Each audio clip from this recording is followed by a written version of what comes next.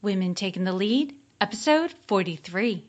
I always thought of myself that I would be like such a good leader, but because I'm bossy and smart. But like the truth is, like I really like it better when people collaborate and work as a team. Hello, my name is Jody Flynn and welcome to Women Taking the Lead, where we are all about creating blasts of inspiration to help you overcome self-doubt so you can lead with confidence, integrity, and a sense of humor. This episode is sponsored by Luma Coaching. Want some support to get your dreams off the ground? Go to womentakingthelead.com/coaching to sign up for a consultation with me. Now, your future awaits, so let's get started. Hello, everyone, and thank you for joining us today. I'm here with Jess Kupferman, who is the founder and host of Lady Business Radio and the MoneyCast. She's been an entrepreneur since 2005 when she started her own graphic design firm. She then went on to conquer web and then social media and decided to branch out yet again and help clients put their business models online, get paid online, create online products, etc. After almost 10 years of working for herself, she's picked up a few lifestyle tips along the way too. Her brand is twofold. She gabs about the culture and lifestyle of being a woman entrepreneur on Lady Business Radio with today's top lady business owners. She also helps business owners become as juicy as celebrity tabloids with banging branding strategies. And Jess came into my world when she and another podcaster, Elsie Escobar, started She Podcast. And if you haven't heard that yet, you need to check it out.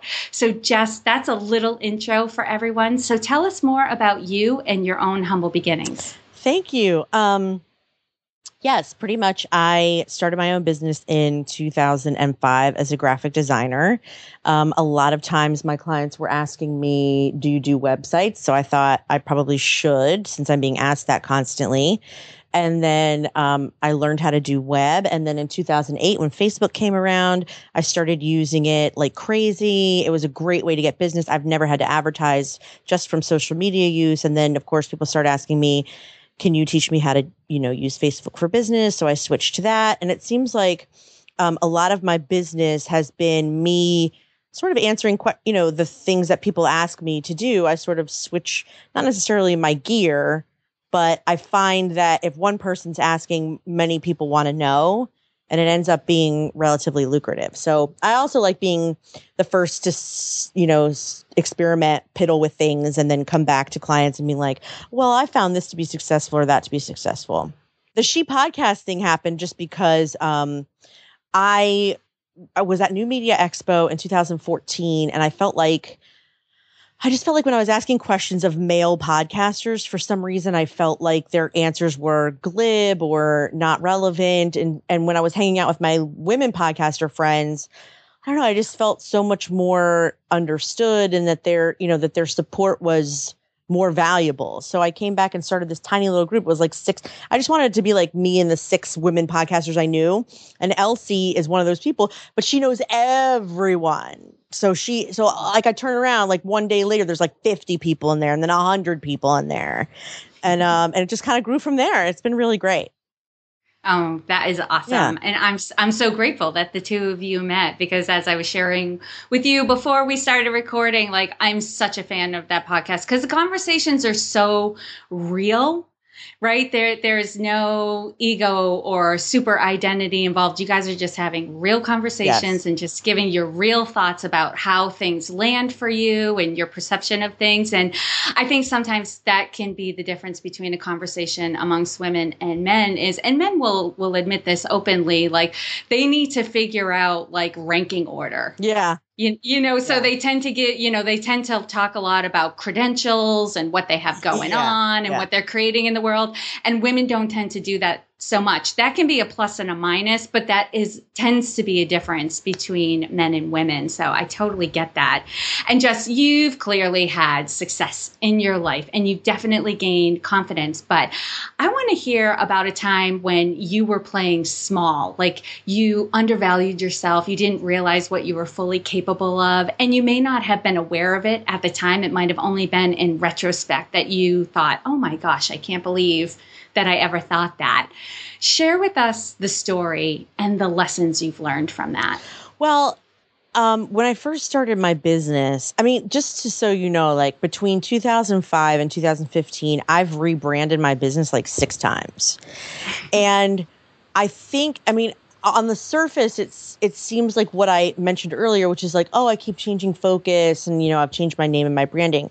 But part of it is also that like, I realized at one point, it was probably like 2 years ago, that I would get to a point where I was about to hit big and then I would change my tune. And it was almost like I was sabotaging myself. And so I had to really start to think like, am I doing that? And I have attention deficit. And I don't know, it just occurred to me that I was afraid a little bit of success, that if I got busy or if I got bombarded, that I would disappoint people, that I would not be able to deliver, that I would be disorganized, that I couldn't handle it. And so I think I was subconscious. I didn't realize it at the time. At the time, I was just like, oh, this will be cute. This will be fun. But at the time, I was, you know, but then later I was just like, why? What is wrong with me? Why can't I just stick with one thing when I know it's going to be good? Stop switching. And so I have to force myself. I mean, I really do have to force myself. I mean, you can see just because I have Lady Business Radio and then I started She Podcast and now I'm doing the Money Cast. And I still have ideas for like 3 other shows in my head. It's only partially like, oh, what if they get big? That's not really the case now. Now it's just a matter of like, I want them all to be big and popular and successful. And I don't have time to do all the things I would like to do. That's different. I love that you shared that because it's true that's out there, but I don't think we talk about it enough. The fear of success. Yeah. Like, what will my life become? Like, we all want fame and glory, right? I do. We dream. Yeah. I think everybody dreams of like having their moment, right? When they stand out and they're appreciated and adored. You know, some of us want it more than others, right? So you and I probably fall in that category. I hope so. Yeah. Yeah. I do. Yeah, I definitely do. But there's also this feeling of like, what price will I have to pay? You know, we hear all the like horror stories of like getting so busy and your priorities getting out of whack and losing touch with your roots. And I think sometimes that stops us from fully going for it. Mm-hmm. But I love that you said like that's not the case now. Even though you have a lot of ideas, you still are, you know, sticking with projects to take them to that place of like feeling that they are fully successful and have reached their potential. What have you put in place to make sure you are not sabotaging yourself? That's an interesting question. You know, there was a lot of stuff that I had in place last year and I was working and I got pregnant and I was working so hard to make sure that like things didn't crumble and fall apart. But I was having an issue with blood pressure. And so the more stuff I was trying to push to get done, it was like my body was like, nope, you're not going to get this done. Nope, we're not going to get this done. Nope, that's not happening either. And so I had to sort of let that go. Like I do try and outsource as much as I can and as much as I can afford. But that number was much higher before I had the baby because there was a good 2 months before I had the baby where I really couldn't work without, I mean, and it's not even the bad kind of, it's not stress, but like talking to you, I'm very animated and I'm excited. That's not good for me either when you have high blood pressure and you're pregnant. So I was trying to just stay as chill as humanly possible. So because of that, some stuff went by the wayside. Then I had the baby and I really couldn't work successfully until he was like 4 months old. So that's like a good 6 months of zilch. Yeah. And so the amount of stuff I can outsource now is much different than what I could outsource 6 months ago when I had a steady income. So I'd like to say that I put tons of stuff in place so I don't, you know, I feel like I'm at the moment building that up again. Right now it's passive income and a system and a rhythm. Because when you have a rhythm and a dedication to a schedule, I think that's the key to not falling by the wayside or, you know, it's sort of like, you know, your listeners depend on you on Tuesdays. If you don't have it out on Tuesday, you're just a jerk. So you work towards that. And so that's what I'm trying to reestablish with, I mean, She Podcast, you know, Elsie does a lot of the, you know, we tape on Wednesdays and then she does a lot of the back end stuff. And then we do pay someone to do a little more of the back end stuff. And so I don't have to worry about that part. It's my own shows, like Lady Business Radio has sort of gone by the wayside. And I'm not sure I want to pick it back up. And then I wanted to really start talking about money and podcasting, and that hasn't found its rhythm yet. So I'm sort of in kind of a big transition. Also because I really just started to get a rhythm. I mean, he's 8 months, like 3 months ago. And then I did a launch. And so I don't know, like I'm not sure that I'm not sure I'm answering your question very well, because I don't know that I'm successfully doing it at this moment. Well, you know what I'm hearing in your answer, Jess, too, is you're great when there's accountability, right? When it's public, it's visible. And with She Podcast, your partnership with Elsie kind of keeps you engaged and moving forward, because Elsie's relying on you to do your part. Mm-hmm. Yeah. Right. And stay focused and do it. Like you said, you're like, when it's my own projects, then it's harder. Well, I mean, with Lady Business Radio, one of the reasons I could stick with it really well is because I felt an obligation to the guest. Like, they gave me their time, and I don't want to take advantage of that by not publicizing it correctly, or by not giving it my all to market it. So I marketed the heck out of it as much as I could. The MoneyCast just hasn't found its rhythm with that yet. I just got off the phone for my first interview, and it has 3 episodes. So I'm getting there with that. And then with She Podcast, my part of it is to do the passive income part. And so in the background, I redesigned the website. I'm putting up a directory. I'm trying to figure out, freebies and stuff people can download for, like, ebooks for like $10-20 a pop, that kind of thing. That's my thing, is setting up ways to make money that will go on and on and on as we grow, so that I don't have to consistently, show up and do something, because that's difficult. That's difficult to schedule. Yeah, no, you just reassured me, because I have been listening to your MoneyCast podcast. Oh, I'm really excited about that. So I was worried. I know you were looking to get interviews going, so I'm happy to hear that you set up an interview as well, kind of going with this theme of you're more motivated when other people are depending on you, because I do want to see this podcast go on. And actually, Gretchen Rubin has talked about that on her podcast, Happier, how some people are more intrinsically motivated versus people who are extrinsically motivated. And I think you and I share that trait of being extrinsically motivated. Like, when people are counting on us, it's easy for us to do what we need to do, and we'll go above and beyond. But if it's just ourselves, then this is why I don't exercise. Exactly. You know what? That's a system I've set up in my life, where I've got partners with me to go to the gym. Mm-hmm. And if someone's expecting me to be there, or I'm going to somebody's house and we're going to do a workout, it gets done. Yeah. But if it's on my own, 50-50, depending on my day. It feels like a luxury to me when I know, like I said, Elsie's counting on me to get these things going. And the me stuff seems like a luxury. Yes. Awesome, Jess. For that.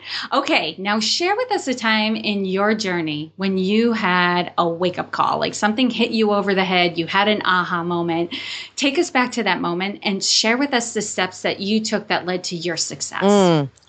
It's not something that everybody would be able to do, but my mother passed away in 2005. That's what had me start my own business. And up until then, so when I graduated college, finally, I graduated 8 months pregnant with my second child. I got pregnant senior year with my daughter, and I had her, and then went back to school to finish and got pregnant with my little boy.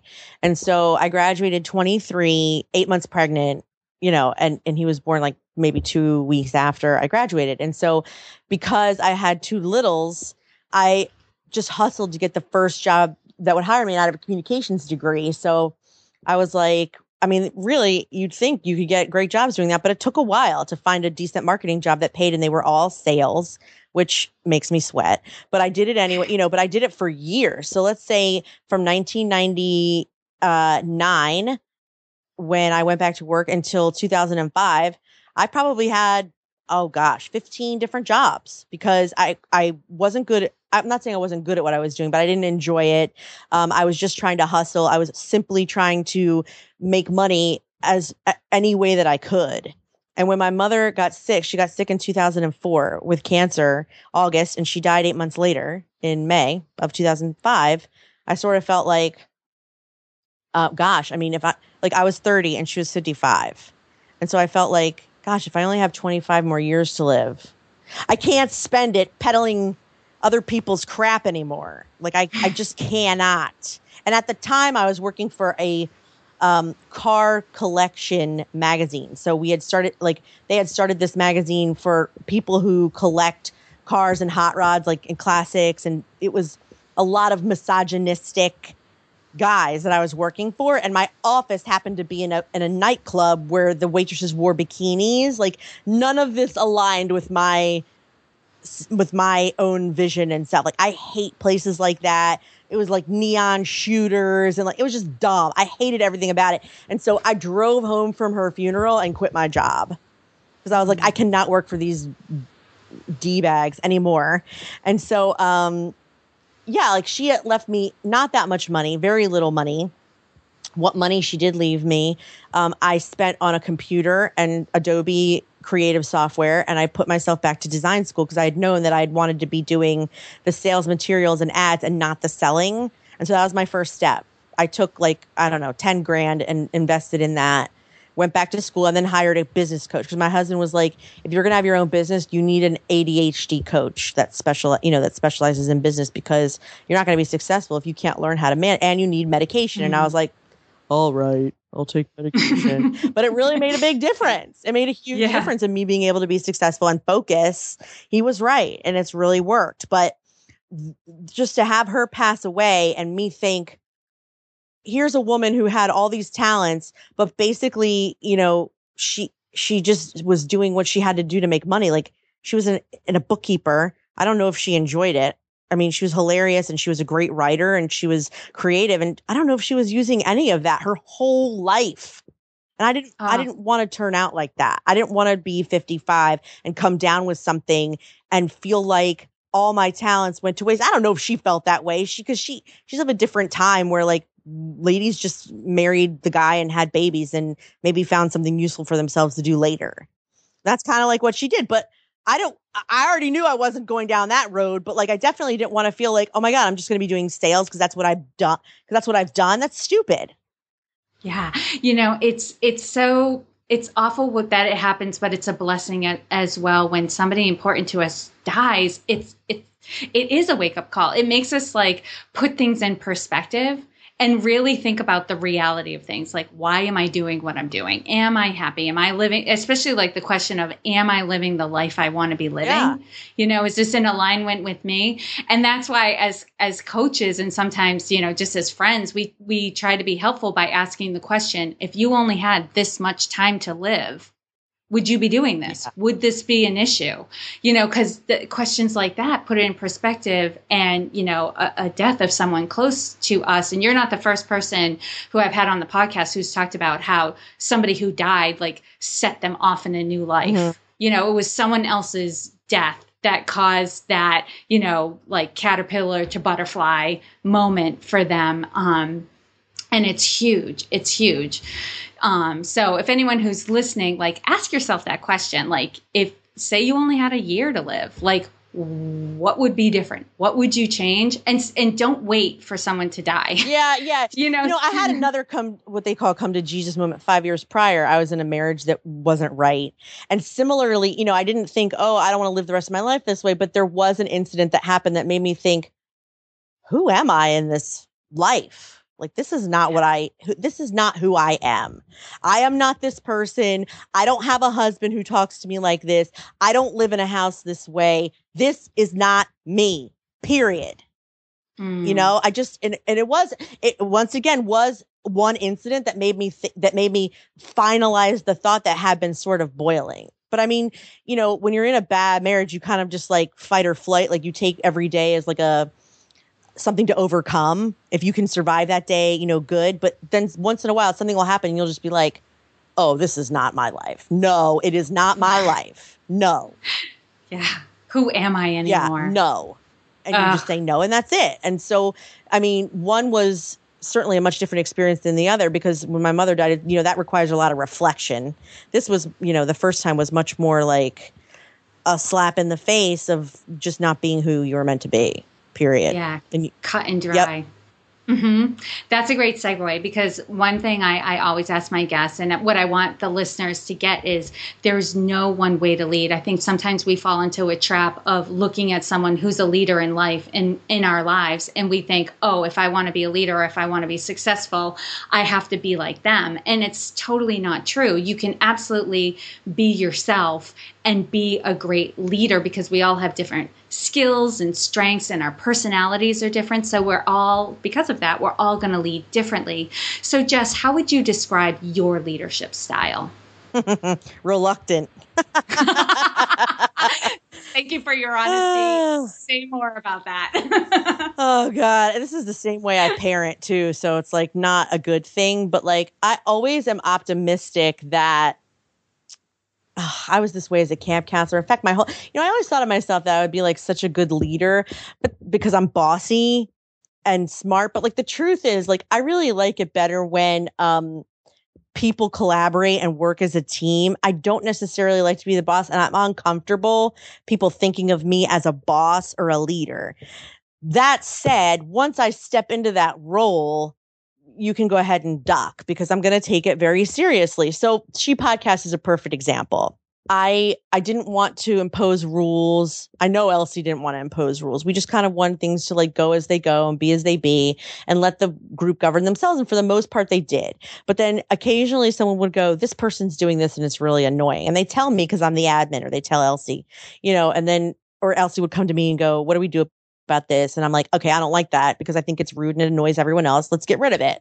And so when that one thing would happen over and over, I started to feel like, okay, we need rules. We just have to have rules, darn it, because it's the only way to avoid people irritating each other. And also it does set an expectation. And that's kind of the same way that I parented, unfortunately, is that like, you go along and things, people take advantage of you. So like you let kids eat Cheetos in the family room one time and fine, it's not a big deal. But, 2 weeks later, when your couch is orange, it's a problem. And that's kind of how I lead. I sort of, unfortunately, I make I make rules based on where I see a need rather than, because I don't always see an advance to what's going to be a problem. And, and then once I've made that rule, though, you can't cross it or you're done or we're done here. Right. So I will say that once I have decided to step into that role, I'm pretty forceful about it. And I don't care like what is being said or thought about me because that's just the way it is. What can you do? I totally get that. You do? I totally get what you're saying where you're like, hey, we're all adults, common sense will rule the day. We all know how to get along with each other. Yeah. And then you realize there are people out there who are lacking a lot of common sense, yes, or they're just not in tune. They're not paying attention to the effect that they have on other people. They're so desperate to make money that they'll just promote their BS all over town and not care if they're annoying people because someone will pick it up. Right. And I don't want to have anything to do with that.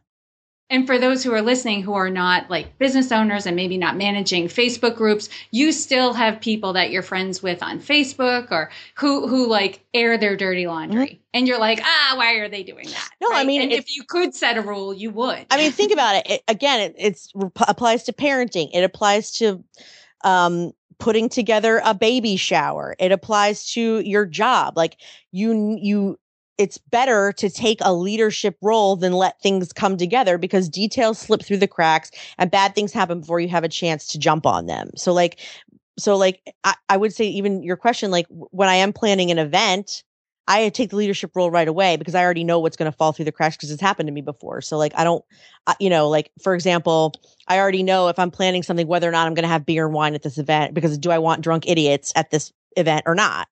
And if they don't like it, oh, well, ski. If I say no, do you know what I mean? Like it's that kind of thing. Yeah. It depends on the crowd. But there are tons of ways that you can apply your approach to leadership. And my approach is not soft, but I am reluctant to step into that. Not because of the responsibility, but just because, I feel like up until I step into it, it's a hassle, I guess. Yeah. I don't want to be hassled. Well, yeah, no, I get that too. And just, I totally have to say this to you because I'm a huge believer that everyone should just embrace who they are. And the more you do, the better a leader you are and the more comfortable you are in that role because, you don't have a soft approach and that's okay because what's mingled in your approach is a really big heart and good intentions. Yes. Right? So that comes through. Even when you're not being soft, it's very clear that you're doing it for the good of all. Yeah. I mean, in the sense of a Facebook group, it's very true. Like, and you can think of it as your kid. Like if someone pokes your kid one time, No. Is it a big deal? Not really. But if they're going to keep poking in that one place, it's going to cause a bruise. I don't want my Facebook groups to get bruises. So so no pokes are allowed in the first place, you know? And I mean, if you can, I guess if you can apply that to everything, it does kind of work out. But yeah, at first I was really reluctant. I guess in time maybe that's with age, I'm growing more comfortable with it, which is probably, I mean, I don't mind being a thought leader, but that's different. Oh my gosh, we could go on and on about this subject forever. Yeah. But what I want to hear about now is something that you're working on currently that you're super excited about that you want to share with everybody. I'm really excited about the MoneyCast, actually, because I feel like it's a big experiment as to how people make money podcasting. It's something that people ask constantly. And it's a question I want to answer because that's what I want to do. I don't want to go back to getting a job. I'm getting to the point where I'm starting to look because just having your own business in general is very predictable. Thank you. Sorry, I had a baby brain blip there. Having your own business is very unpredictable. And so, I miss the days where I just got a paycheck every Friday. Like, it was so blissful and you didn't have to worry. And so, the MoneyCast is really formed so that I can say, okay, I am getting a paycheck on a regular basis and it makes up what I would be making at, First USA doesn't even exist anymore. Chase, or I live in Wilmington, Delaware, where all the credit card companies are. So pretty much that's where I'd work if I had a job. It's because they run the place around here. Right. And I don't want to do that. So can I make enough money doing what I want to do so that I don't have to do that? And I'm hoping the answer is yes, by interviewing people who are doing it. Even if, like, Dave Jackson, who I just interviewed, has a day job, but he gave me amazing ideas. Like, if I can incorporate those two and then two from the next guy and two from the next guy, maybe I won't need a job. Oh my goodness. You know what's so inspiring about what you're doing, Jess, is you didn't start this podcast because you have all the answers. You started the podcast because you wanted to ask the questions and have the conversation so that you can learn from it. Oh. It actually makes me really self-conscious, as a matter of fact, because I'm worried that people are going to judge, like, who is she to have this podcast? I have no financial experience. I'm not that great with money. Our family has an accountant. And I probably need a job, but people who love podcasting don't want to do something else, and it's time consuming. So there's got to be a way we can get paid to do it. Yeah. I mean, it is out of sheer curiosity. I think that's a good way to start something. I might eventually become an expert on creative ways people make money, but that's simply from asking questions. And, oh gosh, I mean, I'd love to say Googling, because that's how I became an expert on design. Let's be honest. I Googled the crap out of that. And then figured out how to do it when somebody had a question. How do you do business cards? Sure, no problem. I just said yes. Just say yes and figure it the heck out. Well, I know for me, like, I feel closer to you because I know with the MoneyCast, like, you and I are kind of in it together. Yeah. Yes. And I feel like I can reach out to you more and be like, Jess, the next time you talk to somebody, ask them this question. Yeah. That's how I want it to feel. Yeah, like we're all, rooting for each other to have a living, make a living. I mean, we can't all be from NPR and WNYC, and we can't all be serial podcasts. Some of us have to hustle our tuchuses off. And how can we make it lucrative enough, Yeah, yes. So I'm excited about that because I'm hoping that it will not just change my life, but maybe set a new precedent as to what podcasting can do for careers. I mean, not to be all land breaking or whatever, but, just for one or two people to have the same effect that it might have on me, I'm excited about. And then there's always like little things in the background that I want to start that I'm not sure I will ever have the time to do. But like my 40 job, I think I told you how many jobs, like I always have this idea that I'll do a podcast series called 40 and 40. And the first one would be 40 jobs in 40 years. And then I thought 40 dates in 40 years. And I could just talk about all the bad dates and boyfriends I've had because that would be just fun. And then I run out of 40s after those two. I don't know what else I've done 40 times since I've been. Well, there are some podcasts out there and they start with the intention of only doing X number of episodes and then they're done. Yeah. And almost like a TV series that is only going to have one season. Like that's the intention. One season, boom, done.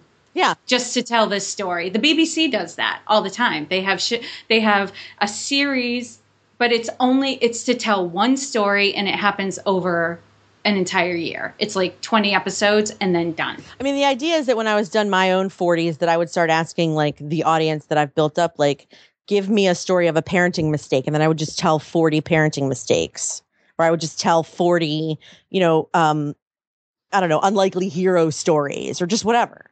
I could go on. I just would have to switch it a little. But anyway, I'm excited about that if it ever happens, but there's nowhere that anybody could look for it because I'm still in my head. Okay. Awesome, Jess. Well, the lesson here for those out there listening is don't be afraid to start something because you're not the expert. Yeah. And, let your creativity reign. You never know where it will end up. And nothing is permanent. You can always change. It's true. And people have short memories. So if you do a really bad job, people forget. True. Their memories are very That's forgiving. True. So that is true. All right, Jess, I'm going to do a quick leadership roundup. So tell us, what is one practice that helps to make you a better leader? I think keeping in touch with the people that you're leading on a regular basis. You can't disappear. So I make sure that I keep in touch as much as I can. Be consistent. I hear that and what you're saying. Yep. And what is one book that you would recommend to a woman to help her develop her leadership? It's not written by a woman, but The Big Leap by Gay Hendricks. It's all about upper limiting yourself and how not to do that. Yep. It doesn't have to be by a woman. No, I know, but it's ironic. That's all. But yeah. And I tell people this all the time too. Like some of my best mentors have been men. I do not, and I interview men on this podcast as well. I don't want to rule out the male perspective because I think they have a lot to offer women as well in terms of developing as a leader. And and you've had this interaction on your episode as well, where when the men weigh in, they have a perspective that helps to open up the conversation a little bit further. Yeah. Definitely. So that's a great book and it's an easy read. Like I read it at jury duty one morning, like the whole thing. If you have 2 hours to spend, it's great. And it really gives you an insight and perspective as to why you might be sabotaging your success. Sounds like a great airplane book. It's a great airplane book. Yes. Get off the plane, raring to go. I'm going to put that in my bag for podcast movement. Yes. All right. And just knowing what you know now, if given a chance to go back and do anything differently, like if you could keep the lessons you learned, right? Because some people say that like, oh, I wouldn't change anything because, of all the lessons I learned. If you could keep the lessons that you've learned, but if you could go back and do anything differently, what would you change? You know what? I'd probably outsource things a lot sooner. I'm very controlling. I didn't want to work with other people. I felt introverted for a little while, and I would let go of that and work harder to find a good teammate sooner because it probably made me waste a lot of time doing little piddly technical things that I didn't need to do. I love that. And share with us a success quote or a mantra and why it has meaning for you. One of my favorite quotes lately is, there's two actually. Lucille Ball, who said, "I'm not funny. What I am is brave." And that's huge because first of all, she is funny, but it takes so much bravery to put yourself out there and do the joke. It's hard. It's work. And whether you're being funny or whether you're being serious or knowledgeable or whatever, you have to be brave first. She's right.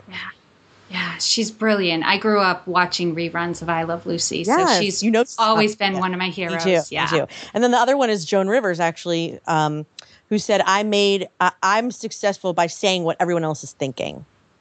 Which is, again, along the same lines of being brave. If you've seen her comedy, she's right. A lot of times she is saying that's why she got booted off the red carpet because she would sit there and stand in front of you and go, "What the heck are you wearing? You look like a peacock." And it's true, but you can't say that to whatever. And this is definitely true about you because we were just having a conversation before we recorded about an episode on She Podcast where like you came out and said something and I was on a walk listening to it and I was like, "Oh, good for her. Yeah. Oh my God, she just said it." Yep. Yes. It's important. It's important to me. That's why those are my success quotes because it's important to put yourself out there even if it's scary. Yeah. And as women, sometimes it's hard to say what we're thinking. Like we censor ourselves so much. Very much. To the point where we water down ourselves, that, a lot of people, like we're not being true to ourselves. Now, we never want to say anything that's just plain mean. We're not talking about that, but saying like, be honest, like say it out loud. If it's right there, blurt it out. Amen, sister. And Jess, lastly, what is the best way for those who are listening to connect with you? Oh, that's such a good question. Right now, I would say shepodcasts.com is probably the best way, or themoneycast.com. And for those of you listening, even if you're not a podcaster, you will enjoy the episodes because it's not just about podcasting. It talks about a lot of different issues that are relevant to women, pop culture, mothering, family. It's women-y. For sure. It's women-y, and it all comes up, and it's very enjoyable, and it is a great place to connect with Jess. And you can find all of the links and resources shared in this episode at womentakingthelead.com, or you can use the short link, which is womentl.com. I will have Jess's show notes page right there in the podcast tab. She'll be easy to find. And Jess, thank you so much for taking the time to inspire and enlighten us. We are all better for having met you. Thank you so much for having me, Jody. It's been great. I'm honored. Thank you for joining me on Women Taking the Lead. Were you inspired to take some action today, but maybe don't know where to start? Or maybe you have so many great ideas you can't decide where to focus your attention. Don't let stress or overwhelm stop you from having the career, the business, or the life you want to live. Head over to womentakingthelead.com/coaching or use the short link womentl.com/coaching to sign up for a consultation with me. And to strengthen you on your leadership journey, I'd like to send you off with a quote from Marianne Williamson, so here goes. Our deepest fear is not that we are inadequate. Our deepest fear is that we are powerful beyond measure. It is our light, not our darkness, that most frightens us. We ask ourselves, who am I to be brilliant, gorgeous, talented, fabulous? Actually, who are you not to be? You are a child of God. Your playing small does not serve the world. There is nothing enlightened about shrinking so that other people won't feel insecure around you. We are all meant to shine as children do. We were born to make manifest the glory of God that is within us. It's not just in some of us, it's in everyone. And as we let our own light shine, we unconsciously give other people permission to do the same. As we are liberated from our own fear, our presence automatically liberates others. Again, thank you for joining me, and here's to your success.